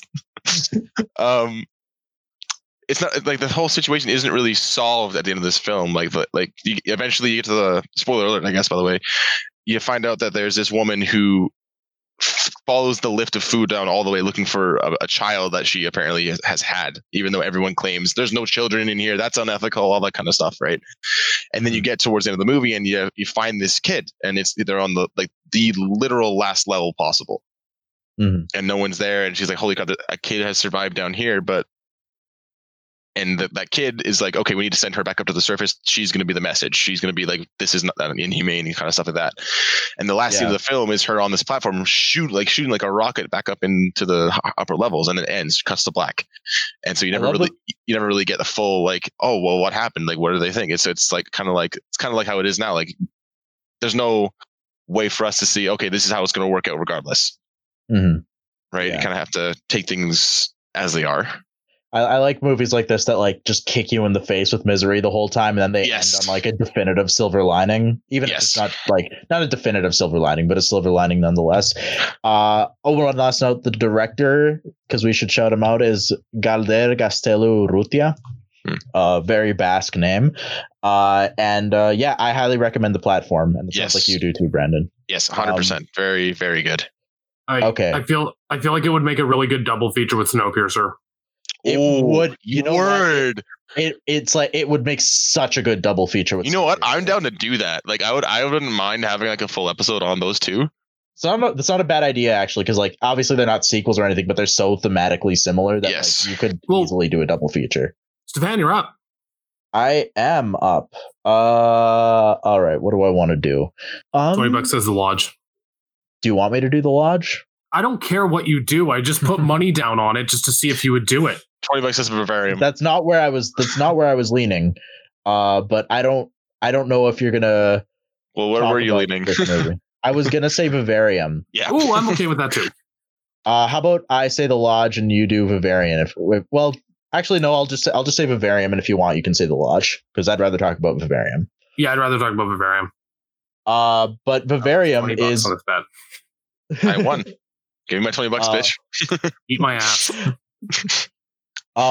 Vivarium is really cool. It's a sci-fi thriller starring Jesse Eisenberg and Imogen Poots, and they're like a young couple who's trying to buy a home, and they wind up trapped in this like suburban hellscape that is just miles of like an endless amount of empty suburban houses. And they can't escape from the neighborhood, so they just stay in their house. And after they stay in that house for a while, they're left with this what looks like a human baby, and they're supposed to raise it. And holy shit, this movie's good. To me, it felt like a Twilight Zone episode that was centered around how unstable the nuclear family is today.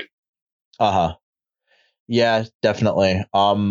I also there's also definitely some commentary there about maybe not necessarily capitalism, but maybe how alienated families are feeling nowadays, and how like they're starting to feel less like families and more like, competing rivals or imposters. Like the imposter thing is very hit upon, what with all the cuckoo metaphors, the cuckoo bird. I mean, the ones that like lay their eggs in other birds' nests and their babies like push the other eggs out so that the other birds like feed. Yeah, those ones. A lot of metaphors to that. Like it's not subtle at all about it. And Jesse Eisenberg and Imogen Poots are fucking great in it. As expected. But yeah. It's also on Hoopla. It is also on Hoopla. It is free to watch if you have access to Hoopla. So I would highly recommend it. Oh, I guess we should say that the platform is on Netflix. Oh yeah, the platform is also on Netflix. If you have Netflix, it's right there. It's a Netflix original, I think. Actually, I think so too. Yeah, I think it's a Netflix original. Yep. No, you pretty much hit all the points. Like it's such a good little movie. I'm really sad that I didn't hear about it until the Red Letter Media episode about it. Yeah, but it really piqued my interest. It's like, okay, I kind of want to see where this goes. I disagree with Mike and Jay when they said that it feels too long. I feel like it flowed at a really good pace. Oh no, it's like an hour and a half. Like it's fine for that length. Like it's a solid hour and a half. And I think what really makes it work, like, yeah, it's a slow burn, but I think it almost shows just how excruciating this entire process is for the both of them and how you feel like time is really slipping away. Mm-hmm. Yeah. Like it's kind of this weird, like, because like 90 minutes isn't a very long period of time, which is why you feel that time slipping away. But at the same time, it because of the slow burn, it does make it more like you do start to feel the pain that this couple's going through. Mm-hmm. It also gave me a lot of Eraserhead vibes. You know That's what? my third David Lynch reference today. At least. God damn. But yeah, no, Vivarium absolutely rules. And if you can, I would definitely check it out. And please do, because it kind of went under the radar. I recommended it to Stefan. Yes. And it debuted at Cannes, actually. Yes, it did. Yeah, it's a good one. Corbin. I'll talk about Emma. Okay. Oh, I actually really wanted to watch that. Yeah, the only reason I haven't watched that was because I want to watch that with my girlfriend because she's big into Jane Austen. But okay. You think your girlfriend's big into Jane Austen? You should see how much I love Jane Austen. I love Jane Austen too, bro. Dude, Northanger Abbey fucking slaps. I didn't say I didn't like Jane Austen either. I just said there are people who are bigger into Jane Austen. Jane Austen slaps. Have you read Northanger Abbey? No. It's so fucking good. It's this really dope ass satire on Gothic romantic fiction. It's such a good book. I read it for an 18th century literature class in uni. Oh, nice. Yeah. Nice. Emma is kind of like the quintessential modern Jane Austen adaptation. Oh, good. So Anya, is it Anya or Anna? I think it's Anya. Anya? I think it's Anya or Anya, yeah. Anya. She was in Split. This is the Oprah Uma moment podcast. And only I get that joke. So Anya Taylor-Joy, she plays the titular Emma. So Emma, her deal is that she loves meddling in other people's love affairs. She's trying to like ship everyone, essentially. Got to make this modern for all those teenagers to listen to the show. She's trying to ship everyone. Yeah, use the hip slang. And because it's a Jane Austen movie at the end, of course, she gets with the guy. But what happens in the middle is the best. At one point, Emma tries to get her license to drive carriages, and she fails her driver's test trying to drive these carriages. And the cinematography is just so luscious, especially in 4K. It would look great on your 4K TV, by the way. Oh, thanks, Corbin. Just so everyone knows, because it's a 4K TV. That he only paid $150 for. That's cheap. That is cheap. But yeah, the cinematography is just absolutely gorgeous. It's kind of like, if I were to describe it, it would be kind of like Sense and Sensibility. Yeah. Like I've read Emma before, so yeah. It's kind of like that updated Jane Austen script fit for modern times that like and anybody can relate to. Like even like if you don't like Jane Austen, I think there's something for everyone in Emma. Yeah, I really wanted to watch it. It's just theaters shut down, and then I never got around to watching it. And but I really need to watch it. I highly recommend it. It's in my top 5 of the year so far. Oh, nice. Anya Taylor-Joy probably gives a top 5 performance too. I like Anya Taylor-Joy. I think she's really good. Really good. She's so witty and clever in the movie. I recommend it. Okay, cool. Chris, I believe you have the last pick. I get last pick. All right. Corbin, Brandon. Brandon, if I were you, I'd deafen your Discord. Corbin, go out for a vape. Oh no. We're going to talk about The Lodge. Yeah, there's a lot of shit, and we can't talk about The Lodge without spoiling it. Oh, it's right. It's one of those. Oh, okay. So it's one of those. I should leave the room. Okay, I did want to watch it just to get around to it. Yeah, go have The Lodge. It is on Hoopla if you want to watch it. Yeah, it's on Hoopla. Okay, so what did you think? I never got like your overall thoughts on the movie, but I know what you think about like a certain part of it. Spoilers, by the way, we're gonna fucking spoil the shit out of this movie. Yeah, we are spoiling the shit out of The Lodge. But let's give a recommendation first. Actually, you first. I'm going to say middle of the road, and this is coming from someone who liked 90% of the movie up until a certain point. Yeah, and I think it's because of how they handle that twist. Yeah. I'm gonna recommend it, but I'm basically in the same boat as you. Yeah, like for me, it would be like a hard middle of the road or a light recommendation. Mm-hmm. Yeah, just be. It's a fucking cruel movie. It's like it's the same directors who did Goodnight Mommy, a movie I actually haven't seen. Yeah, I've heard that it's dark as shit, so I'm not necessarily surprised that this ended up being as cruel as it did. Yeah, I'm not that shocked either. I know people that either love that movie or hate that movie. Riley Keough is fantastic in this. She's fucking great. We loved her in Under the Silver Lake last year. Yes, which you should check out if you haven't, and I know you haven't, so check it out. Yeah, go watch. It's great. Jaden Martell is also really. It's like it's kind of hard to know where to start, but let's quickly go down the performances. Yeah, I don't know what the girl's name is, but she's also really good. Between Jaden Martell and the girl, they've got some pretty good young actors. Yeah. Richard Armitage isn't in it for that long, but he's pretty good. Alicia Silverstone is fucking great. She's in it for 5 minutes, and she's fucking great. And she's great. And I do repeat, there are spoilers. And then like that image of her like smoothly pouring herself a glass of wine, putting it on the table, pondering it for a minute, and then smoothly reaching into her purse and shooting herself in the head is probably burnt into my brain forever. Basically, the lesson you should be getting from this movie overall is that if you can land Alicia Silverstone, you don't fucking divorce her. Period. That's definitely what they were going for. Absolutely. Also, Alicia Silverstone. Is there a reason she doesn't seem to appear in movies anymore? I'm sure she appears in movies, just nothing like huge. I feel like she was a much bigger name for a while. Well, I mean, she was a huge name in the 90s. I mean, what with Clueless and Batman and Robin, obviously, Blast from the Past. Why do I know the 90s so well? That's embarrassing. I wonder, I don't know if it's because she just stopped getting offers or because she just decided to not retire, but like kind of scale back, go under the radar a little bit. Yeah, scale back. Yeah. She was fucking great in Killing of a Sacred Deer too. Oh, fuck. I forgot she was in that. She's so good in that. She's so fucking good in that movie, dude. But back to The Lodge, like, I think, like, again, like, once the plot, as the plot, like, builds up, like, it is super fucking good. Like, I midway through, I was at the point where, like, is this, like, maybe my favorite movie of the year? Like, it's building up to something really fucking cool.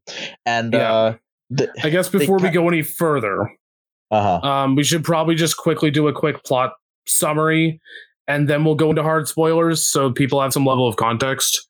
So, okay. Since this is like 5 minutes in, I'm just going to quickly ruin it for everybody. So after his ex-wife dies, Richard Armitage's character and his new fiance take his two kids up to the family lodge for Christmas, and he has to go back home to go to work, but he's going to be back for the holidays. So he's doing this more as a way to get the kids to trust his new fiance. Hilarity ensues. Yep. Now we're going to talk about spoilers. So if you haven't seen the movie and you kind of want to, this is a good time to leave. If you have seen it or you kind of want to know what you're getting into, stick around. throughout like the whole movie, it's kind of ambiguous whether it's all in Riley Keough's head because she's off her meds, or like if there's like something supernatural at play. And then they make it very clear what's going on when they reveal that actually Jaden Martell and his sister have been gaslighting her the whole time. Yeah. And I hate to say it retroactively ruins the movie for me because like I really love pretty much everything else about that movie, but that left such a bad taste in my mouth. I think my biggest problem with it is that it just feels so unnecessarily nasty. Yeah. No, you like if it villainized the kids to even some extent, I'd be kind of okay with it. Yeah. But the like, thing is that it doesn't. Yeah, like the movie seems the movie seems very dangerously neutral. Yeah, and like I didn't really get the feeling that these were like nasty, mean kids or anything. I just think that they kind of got put in a really bad situation, and like it's a really awkward situation too, which is one of the things that it was conveyed so wonderfully. But then they pull this out, and like they should have just left it ambiguous, honestly. Yeah, honestly, like I think it would have been better if they just left it ambiguous, or if they literally did anything else with it. Like it just feels, like I said, it just feels unnecessarily cruel, and it just feels like this very like the thing is like this is one of those movies that's really hard to talk about without ruining it. We're still talking, Corbin. I feel like it feels like Corbin just walked in on me masturbating. Is it safe to come back now? Nope. Brandon just walked in on us masturbating. Okay. Let Stefan and I have our private time. Fine. No, but audibly hear me bite my lip. Anyway, keep talking. I mean, honestly, it would be kind of hot. Anyway, I was saying, yeah, no, like I think the biggest thing is that it just feels so unnecessary and cruel. And yeah, I kind of wish they just left it ambiguous because I think it would have made the movie a lot stronger. I think if you honestly just cut that part out, like this movie is my favorite, like because it doesn't really affect the events after that much. So if you just cut it out, like this is probably my favorite movie of the year. But oh yeah, like it's exceptional if you cut out that part. But as it stands, like I think it's fallen out of my top 10 at this point. Yeah, like it's kind of yeah, like for me, I think I gave it like a 3.5. I think I'd give it like a 3.5 out of 5. Yeah. If I had to rank it, maybe a 3, somewhere in there. Yeah. Because like 90% of it is exceptional. It's just that 5 or 10 minutes where they reveal what's going on. It's like, okay, well, that's just stupid. Yeah. And shitty and mean-spirited and cruel. I really hate shitting on this movie because like, seriously, like you take that out, this movie is fucking fantastic. Oh yeah. But you leave it in and it just like kind of spoils it so much for me. But yeah, I think we've kind of covered it. Yeah. I realized like near the end of like right before we had to break, I realized like we've done like 8 movies and there's like so much more on this list. We're gonna have to cut it down if we want to stay, if we don't want to be here for another like 3 hours. Yeah. So yeah, we didn't do all, but we'll just, that's fine. They'll come up. We later. have a year-end episode to do. We're done for today. We have other stuff we've seen, but you know, we'll save it for it's later. getting late. We'll keep it in our back pocket for now. It's getting late over here, and this podcast I'm sure is getting pretty long. So we're gonna call it here. Corbin, thank you for joining us again. Yes, thank you. Yeah, no, thank you for having me on, guys. I hope always that a pleasure I having can you. join again sooner than I did before. Because I think yeah, man, it's always a month since the last time I was on. Well, Holy shit, Star Wars, dude. I mean, in fairness, I did tell Corbin that we've been like kind of looking for excuses to bring him back. Yeah, we have. I appreciate it, guys. It's fun. Well, we appreciate having you. Mm-hmm. And that'll be it for today. Who wants to lead us out? Okay. Okay, go ahead, guys. Actually, no, Brandon. Yeah, Brandon, you try it. You haven't done it. Okay.